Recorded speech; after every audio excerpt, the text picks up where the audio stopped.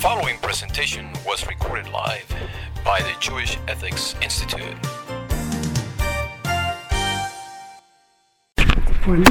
Actually, a lot of people email me, I'm missing the class, but please send me the stuff. People interested in the topic. So there's a lot of personalities, biblical personalities in Genesis. Many of them have good leadership qualities, many don't. Genesis was sort of, in a certain sense, about a lot of it was failures of the world. God created the world, as we know in the beginning. Immediately Adam and Eve fail, and then you have the generation of the flood, where God destroys the world. A lot of failures. So supposedly, at least Exodus is the beginning of success. The Jewish nation comes into being, and Moshe is appointed as a leader, reluctantly, as we'll see. So I figured it's a good place to start with if we're looking for leadership aspects of people. How are you? Good afternoon. Yeah. So there's a few, there's actually, I only did some points that I can fit on the paper. There's actually a lot more principles. I found a book, believe it or not, it's called The Genesis of Leadership, written by some Jewish guy, of course. And he goes through the whole Bible, talking about different aspects of personalities. Some of this I did plagiarize from him, but some is not. So I'm just admitting if you're interested in this book, it's called The Genesis of Leadership.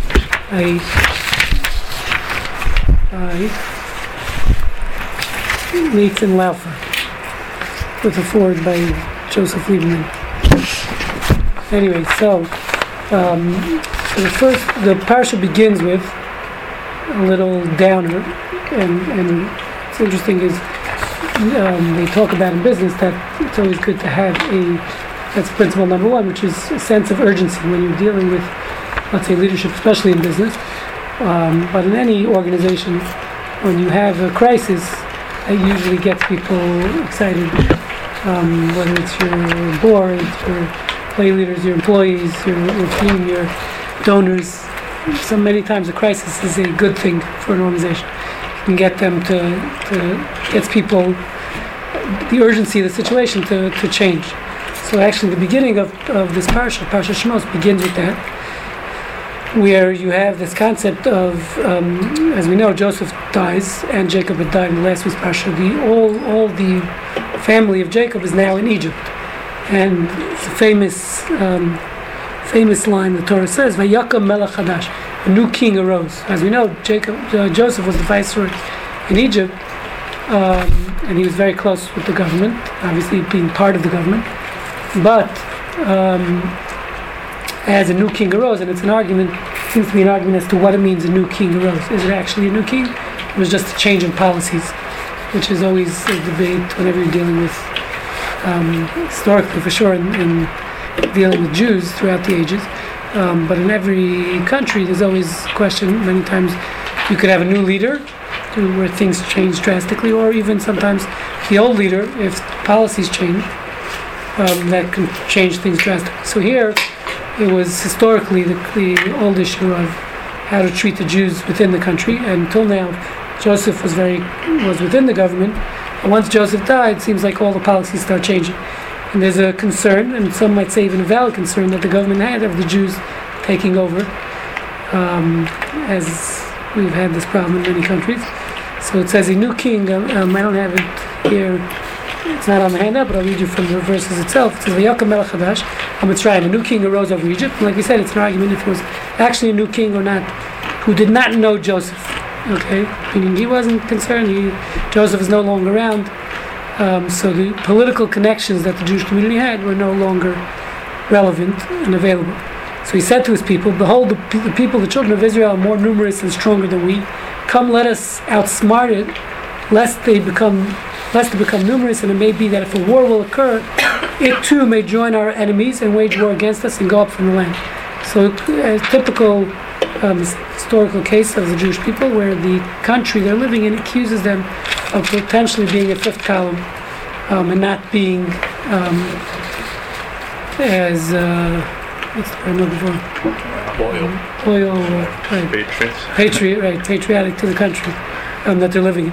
Okay, so that's what happens. And he says, therefore, he goes ahead, and that's where it starts on the sheet here. In verse 11, it says, Yasimu olav sari misim. He anoints over them, he points over them, tax collectors. It always starts with taxes. It's a slippery slope from there. And then Lamana Nosa B'Sivlosam, in order to afflict them with their burdens. Even Ari Miskinos, and they built store cities for Pharaoh, named Pitom and Ramses. This is a big question historically and archaeologically, whether some say the Jews were the ones who built the pyramids. These are referring to the pyramids. Till this day, the pyramids have these names of Ramses and Pitom. So some say they were actually built by the Jews in Egypt. I don't know if it was, can be proven scientifically, but some do attribute it to the Jews. So he has them build these cities for him. And the verses continue, Yanu, also as much as he tried to afflict the Jews and so to speak punish them, more they would multiply, and they just the nation was getting larger within the nation of Egypt. They gained strength, and it says Vayakutsu, they were disgusted with Bnei Israel because of the Jews, children of Israel. So actually it says how they some form of miracle that they would have. It says the Jewish women were giving birth to 6 kids at a time. It's a pretty scary thing for a nation. You can understand it. I would be scared also. Was it 6? I thought it was even more. They were twins, right? 6 at a time. Oh, 6. So that's what it says. It says actually the language. It's based on the language of the verse because it says 6 times. Verse.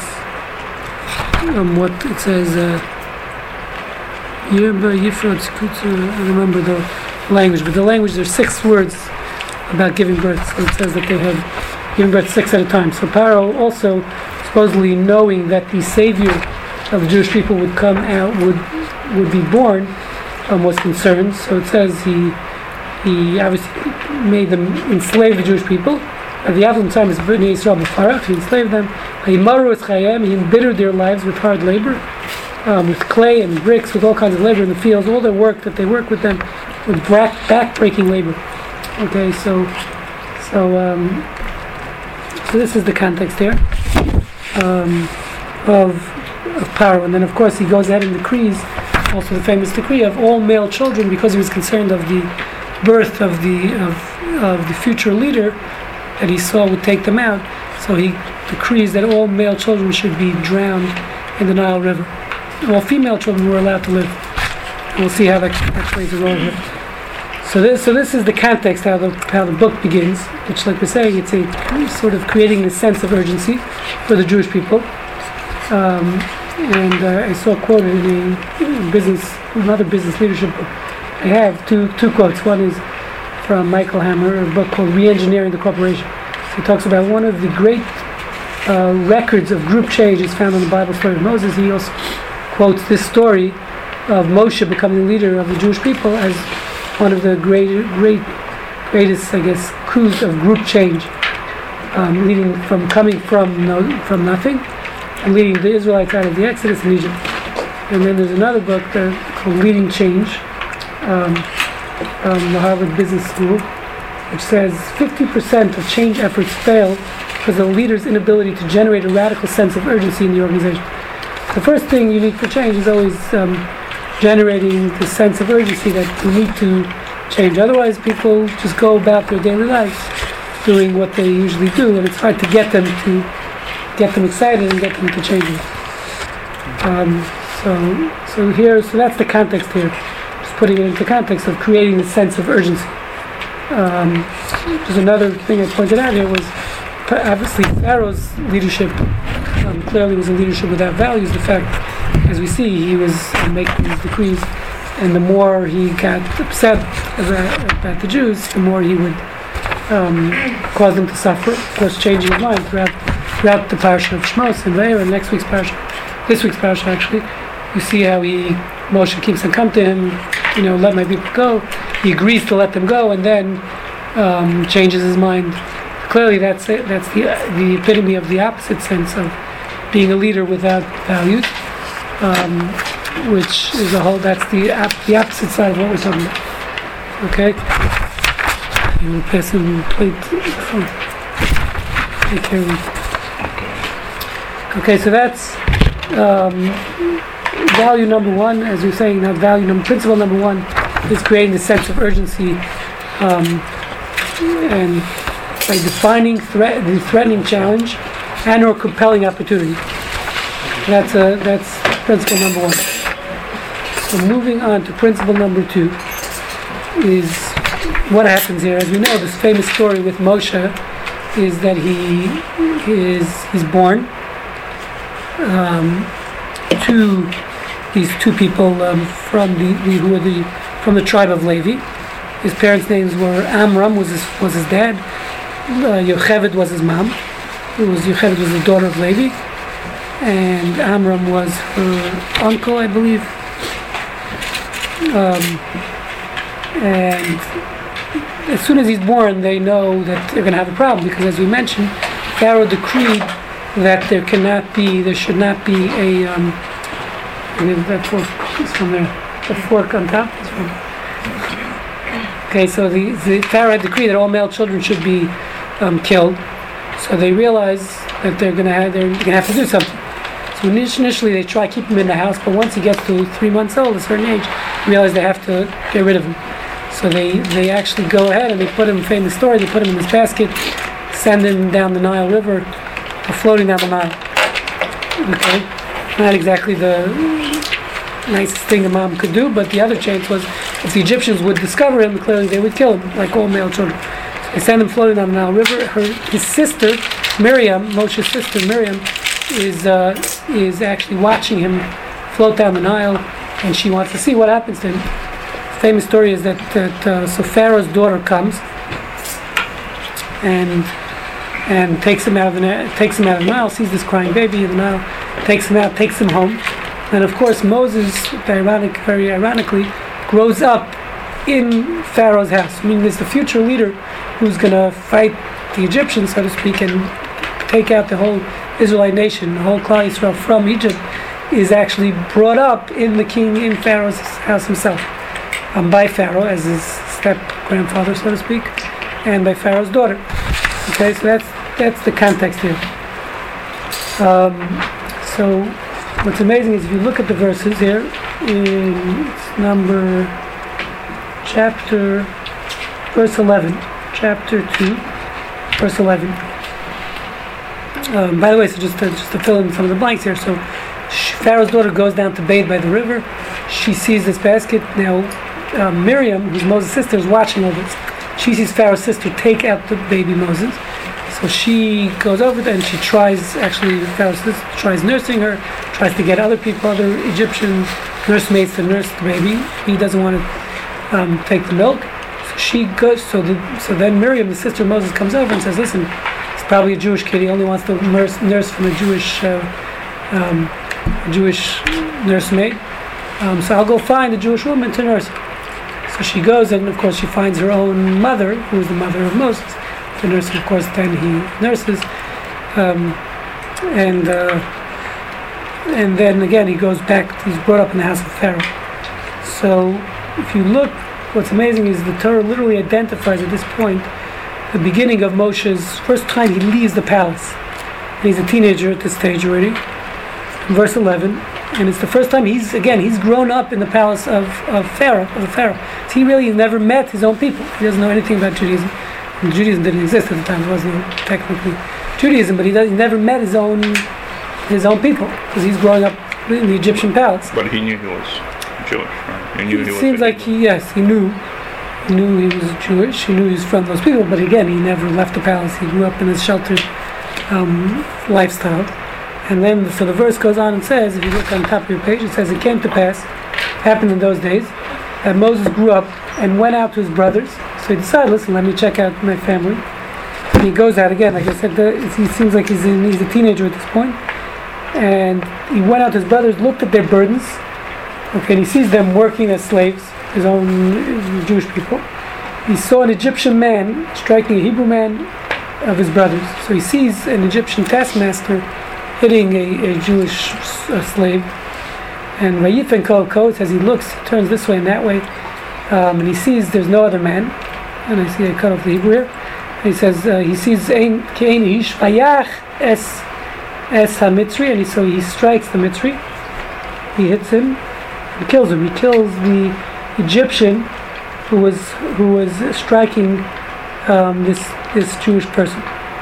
Turn this way and that, and there's a big question, a big discussion as to what that means. Obviously, he wanted to make sure no one sees him. A simple interpretation. He saw there was no man. Some say the more esoterical interpretation, Rashi says, is he was seeing if there are any future good people would come out of this Egyptian, looking into his future offspring. But literally means he was looking around, make sure no one saw him kill him. He kills this Egyptian soldier, so to speak, and hides him in the sand, buries him. Even at this point, Moshe already has kind of prophetic and elevated status. It says when he was born, it says Vayak Kitov, the parents saw it was good. So Rashi says, Medrash says that there was a light in the house, a shining light. But so it's a Medrash, it's not clear in the Torah, but what exactly that means. Did he know Hashem already at this point? Yeah, well, we'd like to assume clearly he was a believer. He was coming. He wasn't a prophet yet. Yeah. Until the next part, which is at the burning bush, as we'll see. But it's all Midrashim. The simple interpretation, you're right. He's looking around, make sure no one sees him. We'll explain some other interpretations. But the point is, so the language here is two interesting things. It says Vayigdal Moshe. Moshe grew up. Okay, that's the simple interpretation. Like Moses grew up. Literally, starts with his child. The simple interpretation means he grew up. Now, the word we see it later on is the word gadol in Hebrew means big. Okay, but it means here it's used in a verb form, meaning he grew up. Vayagdel Moshe. Vayigdal Moshe. He grew up. That would be the simple interpretation. But the word gadol, interestingly enough, it's also used for the word adult. Okay, when you say someone got bar mitzvah, they became a gadol. That means they became an adult. So it's used as grew or an adult. It also, interestingly enough, is used for the word for a leader. When you say even in modern Hebrew, you say a gadol b'Yisrael. He's a great leader in the Jewish nation. Okay, so it's the same word. So the word for adult, in this case, grew up, could be a word for leader. So of course, this is where it gets into the leadership issue. Where they say here, the word Vayigdal Moshe doesn't mean, besides he grew up in the literal sense, became an adult, but he also grew. This is the point where he became the leader, so to speak, where you saw his leadership capabilities, which is the fact that he had compassion, that he saw a injustice happening. Okay, he saw an injustice happening, and an Egyptian taskmaster was beating a Jewish slave, and he went ahead and made sure to stop the injustice by killing the Egyptian.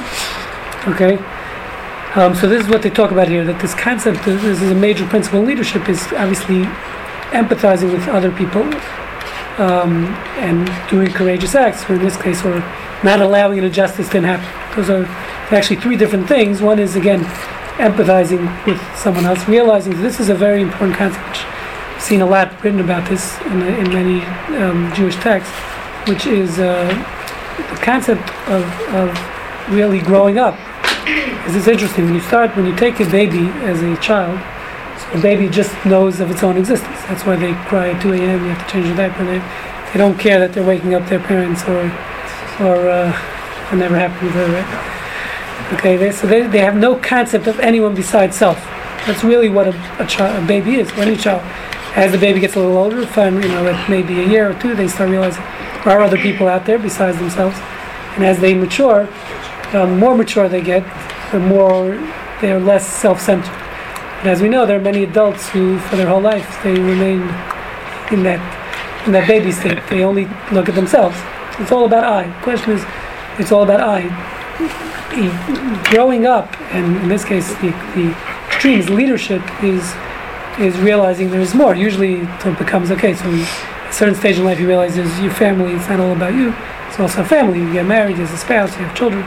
But even harder than that is realizing everyone else out there. There's a whole world out there. It's not just about yourself. And this is a basic Jewish concept in general, which is that community, the sense of community, not just caring about it. I think in the secular world, independence is viewed as a good thing. In Judaism, independence is not necessarily viewed as a good thing, meaning there's a sense of community that we have to be interdependent on each other. We're all part of. We're all in this together. So there's no such thing as okay, that's his problem. It's not my problem.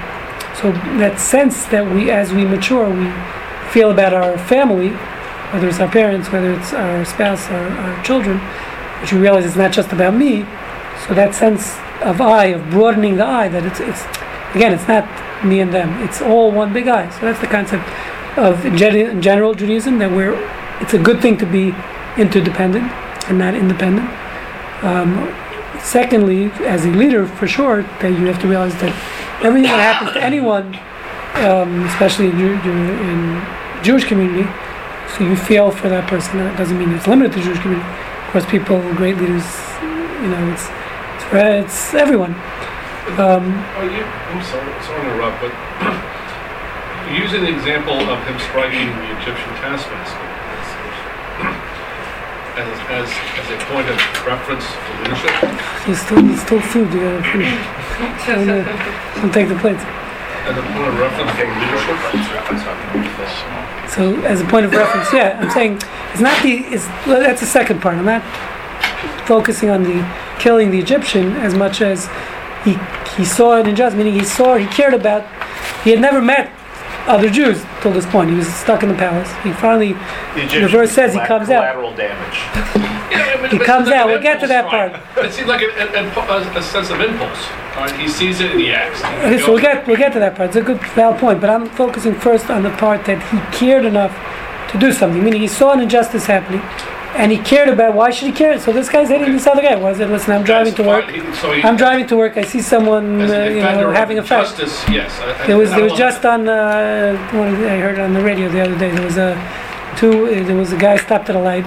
A bunch of people. There was a light on Harwin and Richmond somewhere here, and two women, gave each other the finger. They both got out, started having a major fight. It said the light turned green. No one went. Everyone was just watching the fight. Like 20 cars. It was like a traffic jam. Everyone just watched the fight. So he's literally going at it. It was a black and white woman, and then they just both got into the cars and left after the end of the fight. And then everyone started leaving. Like no one did anything. Right? If you care, meaning the point is, if you have empathy and you care about someone or about your city, about your community, you get out, you do something. That's the point we're focusing on at this point. That's what we're saying is a key point of being a leader is you have to care. Okay, whether it's a leader in the community, a leader, a political leader, even the boss. I'm saying, meaning I agree with you, even in business, if a boss runs a company, he doesn't care about the employees will pick it up. That seems to show Gives more them the paycheck later on in the story, after he's trying to defend us at what happened in Mount Sinai. So I mean. Yeah, of course you're gonna. Yes. I mean, this seems like he saw something he didn't like, and yeah, but the point is, what the commentators are pointing at is, it says this is the point where Moshe was, where you see he had the ability to lead. He was a teenager at this point, but it says Vayigdal. The point is, the Torah's language is Vayigdal Moshe. Moshe became great. This is the point where it turned. Yes, of course we see throughout the book of Exodus, throughout Moshe's life, we see aspects of leadership. We're gonna this week is part of Shmos, so we're doing Shmos and Ve'era. But he was also like militant in some sense. No, we'll get to that's the second part, which is act courageously. We'll talk about that in a second. But the first key point I want to point out is this concept of caring, of empathy. That means, listen, he had a great life in the palace. He goes home, he had everything he wanted. He didn't have to care at all about his Jewish brothers. What's irrelevant to him? It wasn't relevant to him. He was living an Egyptian life. Totally assimilated. His mother was the princess. His grandfather was the king. Like, he had nothing. He had no reason to get involved. But the point is, he did. So that's a key point of leadership. His tribe as well, Levi, they weren't enslaved. Right. As a matter of fact, right. It's a very good point. He's pointing out that the tribe of the Levites were not enslaved. They were the only tribe that was not enslaved. Moshe was a Levite, so it wasn't even his cousins. It wasn't like his third cousins, or it wasn't his first cousin. It wasn't his, these are. But he had nothing to gain. He had nothing to do with the Jewish nation. But he would think that. So what happens afterwards? He leaves. So it's not so much, maybe the next step. If we're trying to say, I would say the argument would have been fine. he does It is. this. The next day he sees another story. He sees two Jews Right, but fighting. then he says, He does something. So it is. He just changed. This point is he saw this action, this injustice, and it changed his life. At that point, he decided But it I'm, didn't- not, but it I'm no didn't- longer to be sheltered in the palace. I'm going to get involved, even to my detriment, where his Paro is going to be upset at him. And his mom might also be upset. To my detriment, I'm going to get involved because an injustice has happened. Okay, so we'll get to the second part. My point is, but I just want to tell two stories. That one I read about, one actually I experienced. One is just to show you what a Jewish leader is. This took place in 1905 in the city of Brisk in Lithuania, Poland. Whatever it was at the time, changed weekly. So the Brisker Rav, his name was Chaim Salvation, not the Brisker Rav. Chaim Brisker was known. So there was a fire. There was a huge fire in the city. 90% of the houses burnt down. His house was okay. His house didn't burn down. Most of the city was had to go into shelters because their houses burned down. So says the rabbi of the city, this Chaim Brisker, went and he was sleeping in the shul. Slept on a bench in the shul. They said, "Well, what's the problem? Your house didn't burn." So he said, "Listen, how could if 90% of the city is in this situation? I have to empathize with them. I have to feel their pain. I'm going to go to my bed." He said, "I couldn't sleep." He said, "I tried sleeping at home, couldn't sleep." But the leader feels the pain of what the people are going through, or whatever, whether it's in a workplace, whether it's not. Not sure. Yes, Dad usually does do that. He does sleep on Yeah, he bench. does sleep on benches to get to know the people Yeah. more. I was going to offer an observation that the new pope seems to have Yes. embraced that philosophy. Right, Very which is the correct philosophy. smartly is out, both, publicly and making sure it's known publicly that he's out. And he doesn't sleep in the Vatican. He lives. Well, his residence is another place, like Okay, some but hotel. for again. I didn't know about that, but that, that he's out talking to the poor, ministering to them, making Right, sure so that that's a mistake. he's doing exactly that. It's a good sign of leadership. So I personally Just like that. experienced a story myself. There's when I was in Israel for the Gulf War, and the head of the yeshiva, I was in the yeshiva called Mir, and the head of yeshiva, he was young, relatively young. He was in his 40s at the time, but he had Parkinson's. Head of the yeshiva. He was an American guy. Had moved to Israel when he was 15. Grew up in Chicago. I'm sure you've heard of him. Rabbi Finkel. Hassan Tzvi Finkel. He went to Jewish day schools, co-ed day schools. Became the head of the biggest rabbinical school in the world. And 6,000 students at the time. And Gulf War, they didn't. They probably had 2,000 students at the time. But now they have. He recently passed away like a year ago. So the way it worked during the Gulf War is you had to. There was concern that Saddam Hussein. This is the first war. George Bush Senior.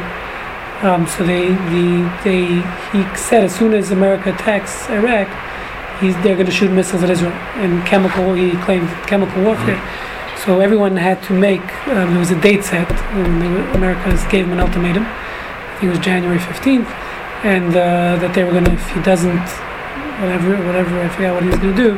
If he doesn't do it by this date, they're going to start attacking Baghdad.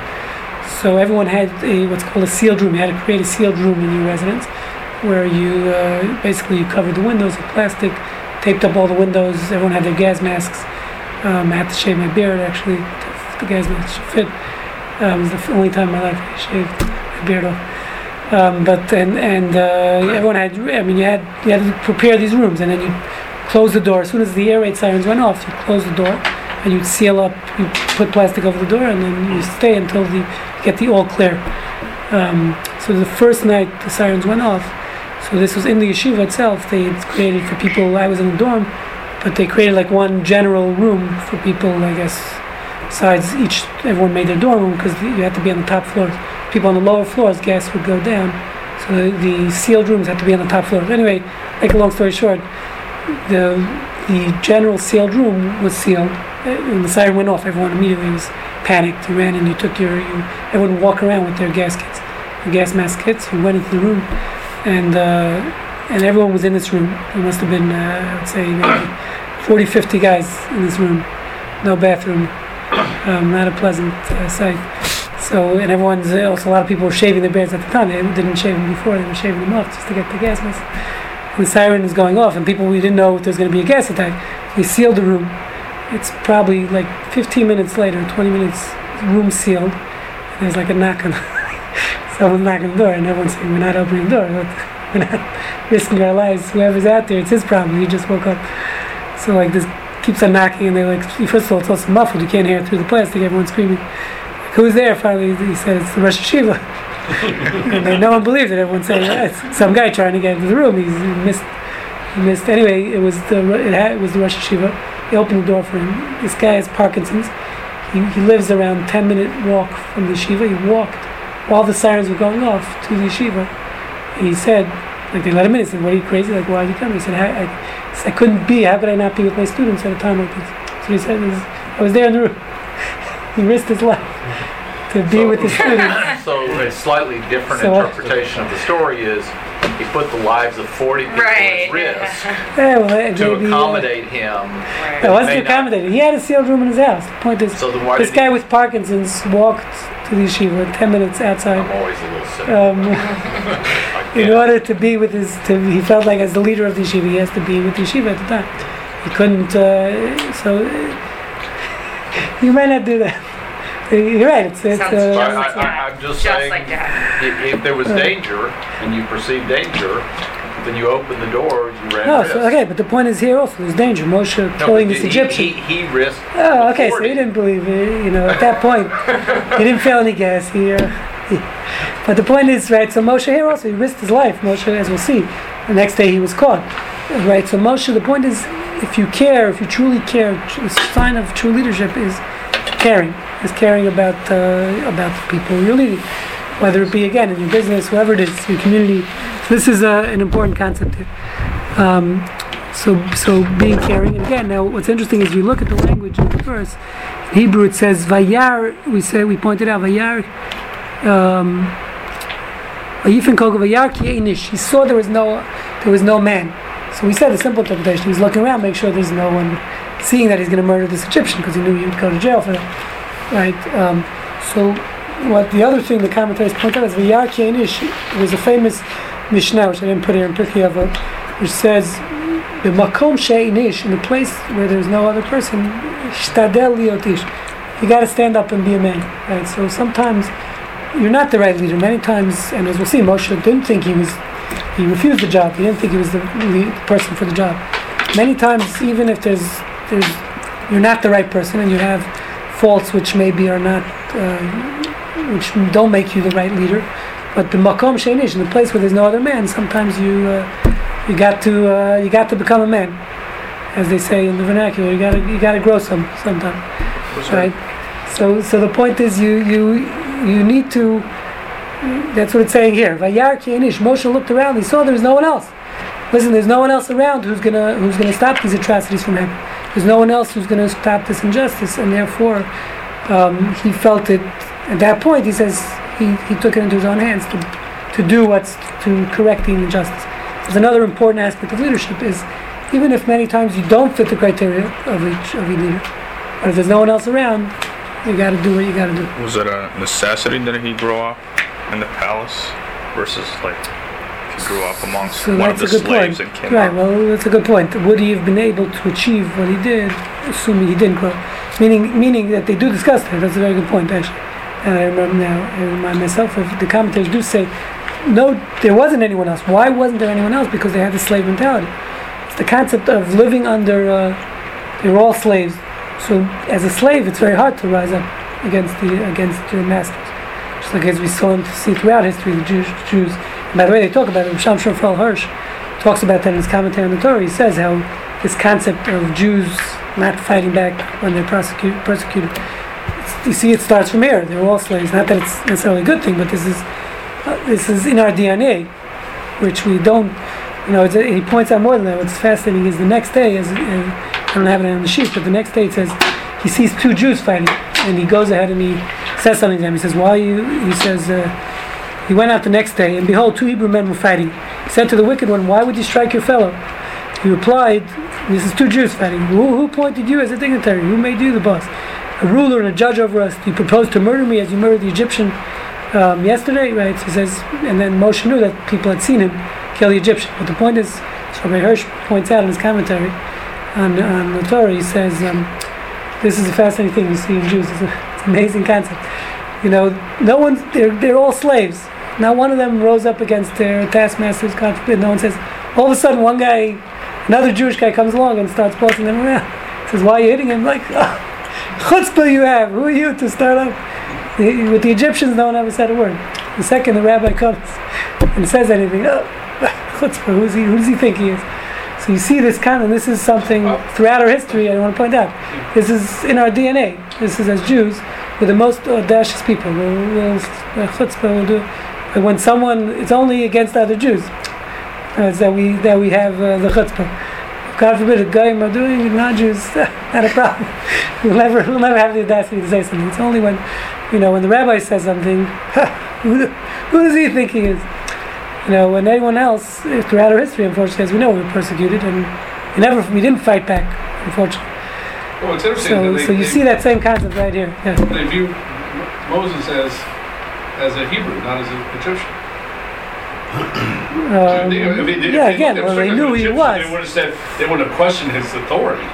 They knew right. He was Yeah, so that's true. They knew. Everyone knew who Moshe was at a certain point. I mean, they knew he was a Jewish baby. Listen, Pharaoh's daughter took him in. She knew he was a Jewish baby. He was only suckled by a Jewish nursemaid.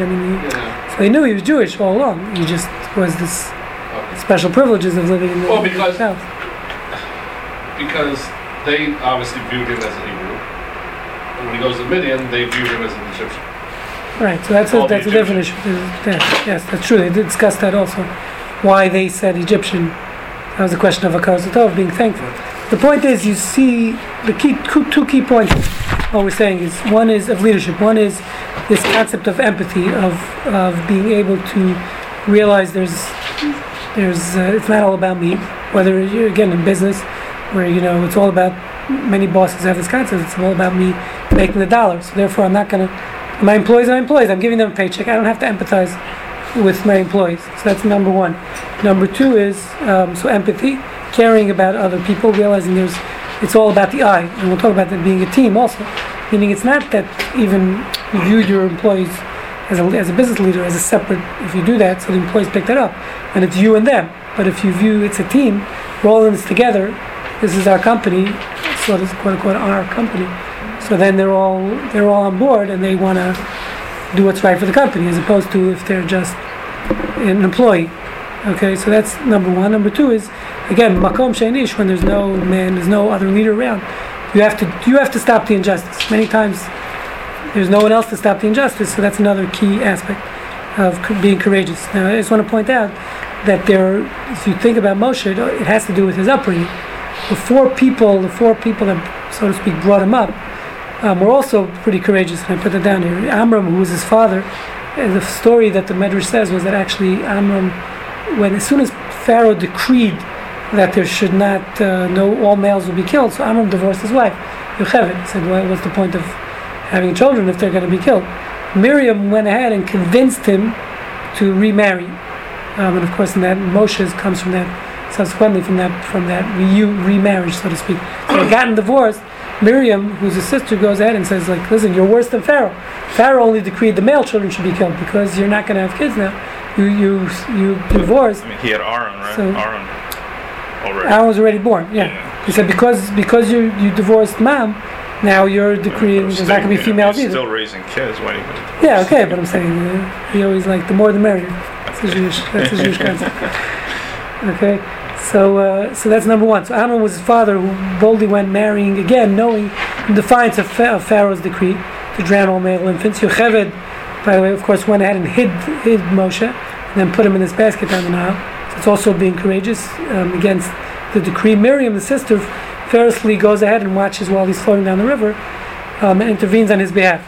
Because he also convinced the father to remarry. So that's all part of it. Then, of course, even Pharaoh's daughter, in a certain sense, risked her. It's a very courageous act, the fact that she took in this Jewish baby, knowing that her father's own decree was to kill all Jewish males at the time, all Jewish little males. Okay, so contradicting the edict of her father. So the Jews have other leaders at the time besides Moshe? What did you say? the Jews have other leaders at the time besides Moshe? No, Aaron, in a certain sense, he was the one with them in Egypt. Yeah. So Moshe is going to say that later. So he was sort of a leader, and we'll see. Moshe tries to push it off on him. Okay. So I found this other medrash which also discusses similar concept of Moshe's leadership. I found this actually. I was giving a class once on animal rights. So the medrash says there that God chose Moshe at the time to be the leader because of this story. So you know, Moshe was a shepherd. Once he leaves the palace, so after this killing, he kills this Egyptian, and he realized people saw him, as this person told him, so he has to run away. He realized the palace will be looking for him. He killed the taskmaster. So he leaves Egypt and he goes to Midian. Okay, and that's of course where he meets his wife at the well. So it says that he became a shepherd for his future father-in-law, for Jethro. So the Medrash says like this: while teacher Moshe was tending the sheep of Jethro in the wilderness, a kid ran away from him. A kid meaning a sheep, kid sheep. He ran after it until he reached Hasua. Upon reaching Hasua, it came upon a pool of water, whereupon the kid stopped to drink. When Moshe reached it, he said, I did not know you were running because you were thirsty. You must be tired. He placed it on his shoulder, began to walk. He carried the sheep back to wherever the flock was. So it says at that point, Hashem says, you're compassionate in leading flocks belonging to mortals. I swear you will similarly shepherd my flock Israel. So at that point is when Hashem decided that Moshe is going to be the leader, based on his leadership capabilities. So you see here also what the key aspect, seemingly according to this medrash, of why God decided that Moshe was going to be the leader was because he had compassion on the sheep. Okay, so that alone. So it doesn't mean everyone in PETA should become leaders because you have compassion for animals. But the point is compassion, whoever it's for, meaning again, realizing there's something out of my realm. That's what compassion is, that it's not just about me. Feeling empathy for other creatures, whether it be humans, animals, is a good thing. And that it says, according to this medrash, that's why Moshe was chosen as the... So, turning to principle 3.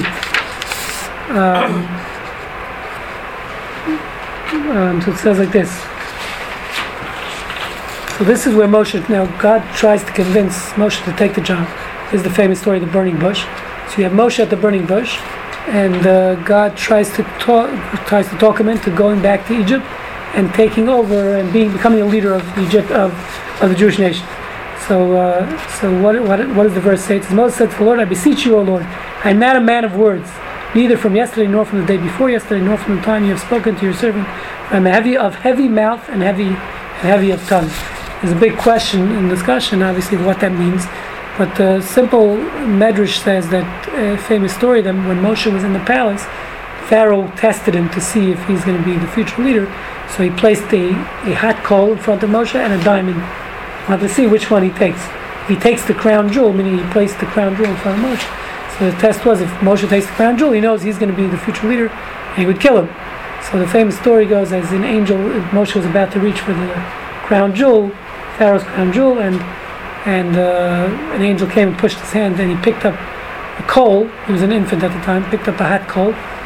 That was the other option, and he put it in his mouth. He burnt his tongue, and it says Moshe was a stutterer. He had a speech impediment.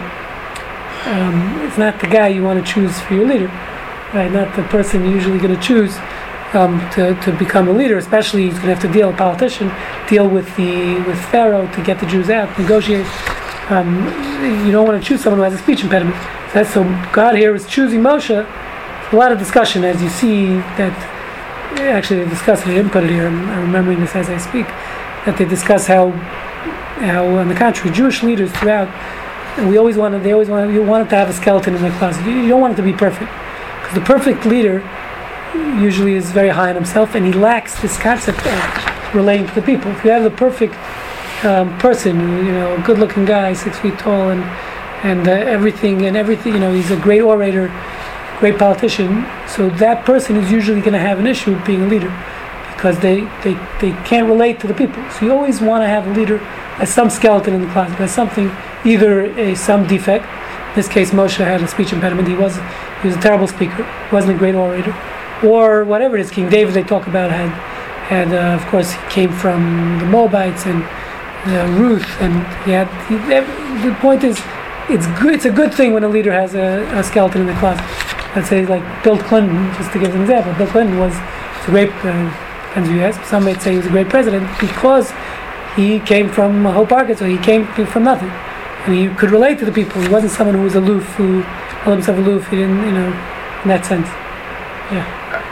I was just going to suggest that I don't think what you mean is a skeleton in the closet. Well, both. I mean both. I think you mean some redeeming humanity. Yes. Skeleton in the closet suggests that there's something there hiding it. Yes. What I mean is, I mean something a little different. Yeah. So, it could be a physical defect. It could be also right.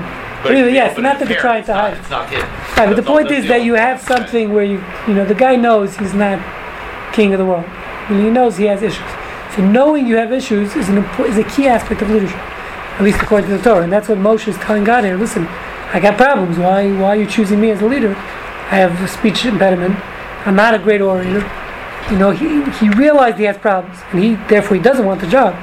God talks him into it. Biggest mistake he ever made. I mean, not for God, but Moshe. Right? But the point is, right? So he knowing you have an impediment is an important thing. So I put here, principle 3 is recruiting a guy into by communicating the vision. Okay, that's another aspect of it. With conviction and perseverance, potential core leadership members who complement strengths and compensate weaknesses. So meaning if the leader, that's another aspect. If the leader, whether it be in business or politics or whatever it is, choosing a vice president, the president, if you think you're perfect, so then your team is not, you're going to just choose whoever for your team. If you know your weaknesses, so then you have to choose someone on your team who fills in those weaknesses.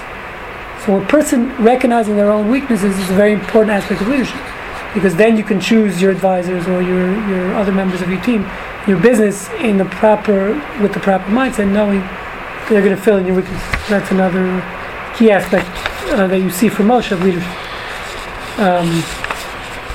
So just to finish off the last thing here, which I spoke about for those, I'm sorry, actually any of you were here Friday night, I spoke about it in Shul a little, this concept of having, and you just brought this up, about accusing people of things that they're innocent of.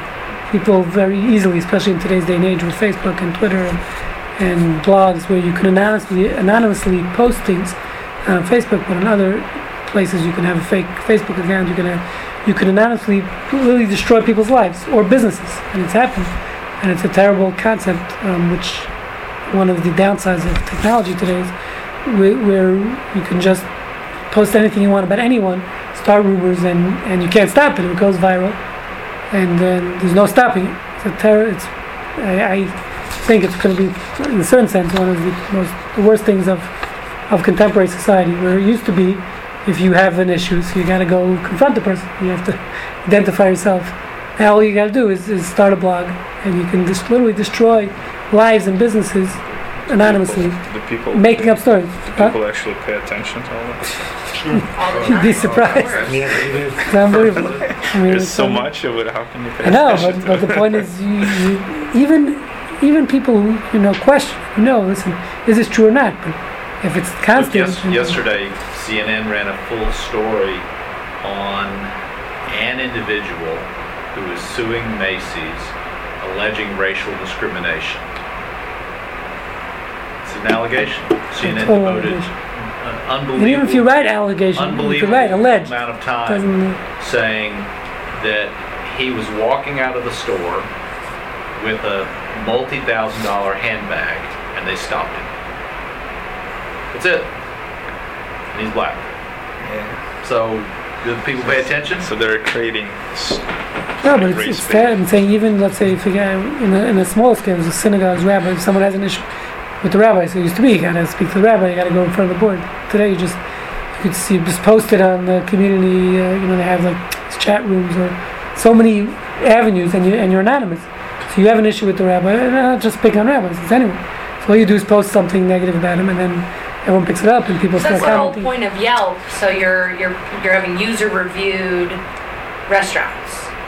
Right. So the whole but there's point- a major problem there. Right, so Because the whole, the competitors go on and post. exactly. They say half the stuff, half the But that's the reviews whole you read point of the online. website is it's Like 50% of the reviews you read on products are people. Rabbis is, but the rest of us is not quite so. Yeah. But rabbis is No, but the point is these reviews, like you can't trust them. You go, let's say, on any site where you're buying a product, you want to see the reviews. You don't know if those reviews are coming from the owner of the company or the competitor who's giving bad, negative reviews. So you can't even trust them. Actually, I have companies now. That's all they do is PR to correct, to put up the reviews and answer back. You can hire people today to answer back. If you have a company that gets negative reviews, the only way to fix it is you have to hire these PR firms today who talk back to the reviews. But even that, it's at some point it's too late. If you start at a point where you've gotten this company gets 20 negative reviews, exactly it's over. what The product is gone. No Dad one was will use saying their about the service. guy, Right. once the rumor's out there and it goes And you can't put it back in the past a bag. certain Exactly. point, there's no going Exactly. back. So in Judaism, we'll just finish off. There's a concept you see from here from Moshe. Moshe made this mistake himself. It says it's called choshed bikshirim. That means accusing someone false, an innocent person, is prohibited in Judaism. You have to always give the benefit of the doubt, just so to speak. And that's what happens when the Talmud says you see this concept from Moshe. You read the verses here. It says like this. It says Moshe answered and said, "God." He says, "God, give me. Okay, you want me to take the job? I'll take the job. When I come to Egypt, the Jews are not going to believe me. They're going to say, yes, I'm God. Told you, sent you, take me out. Pharaoh's not going to believe me. The Jews will not believe me." So he accused the Jewish people. He assumed they're not going to believe him. Okay. So what happens? It says Moshe answered and said to God, "Behold, they will not believe me. They will not heed my voice, but they will say, the Lord has not appeared to you." So he's going to come to the Jewish people and say, "Okay, it's time to leave now. We're going to free you of slavery. God told me, God sent me," and they're going to look at him saying, and Moshe accused them of not believing. So what happens? So the Lord said to him, what is this in your hand? He said, "It's a staff." He's holding a stick. So he threw it to the ground and it became a serpent. And the next sign was, he says, "Put your hand in your jacket." And he puts his hand inside his chest and he takes it out. Actually, I'm missing it here.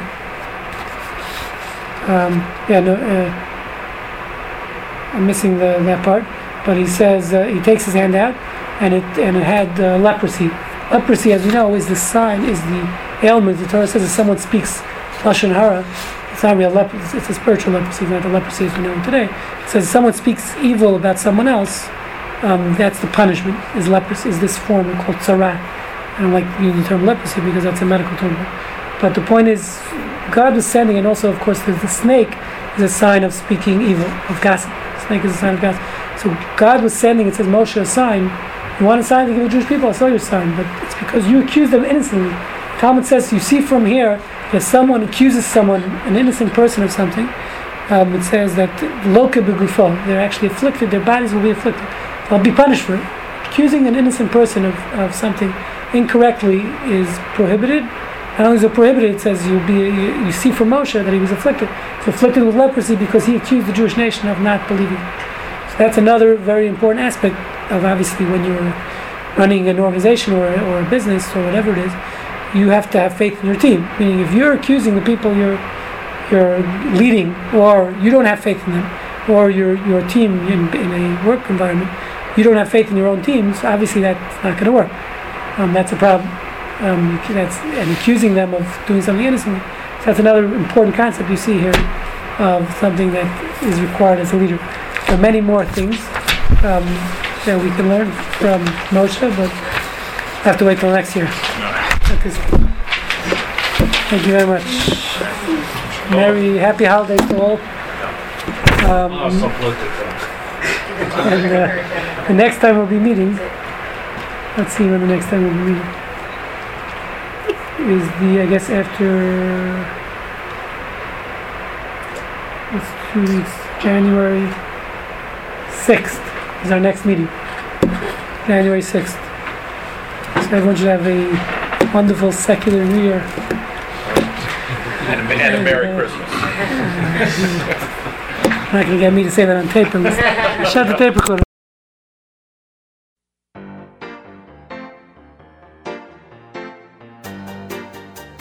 You have been listening to the MP3 project from the Jewish Ethics Institute.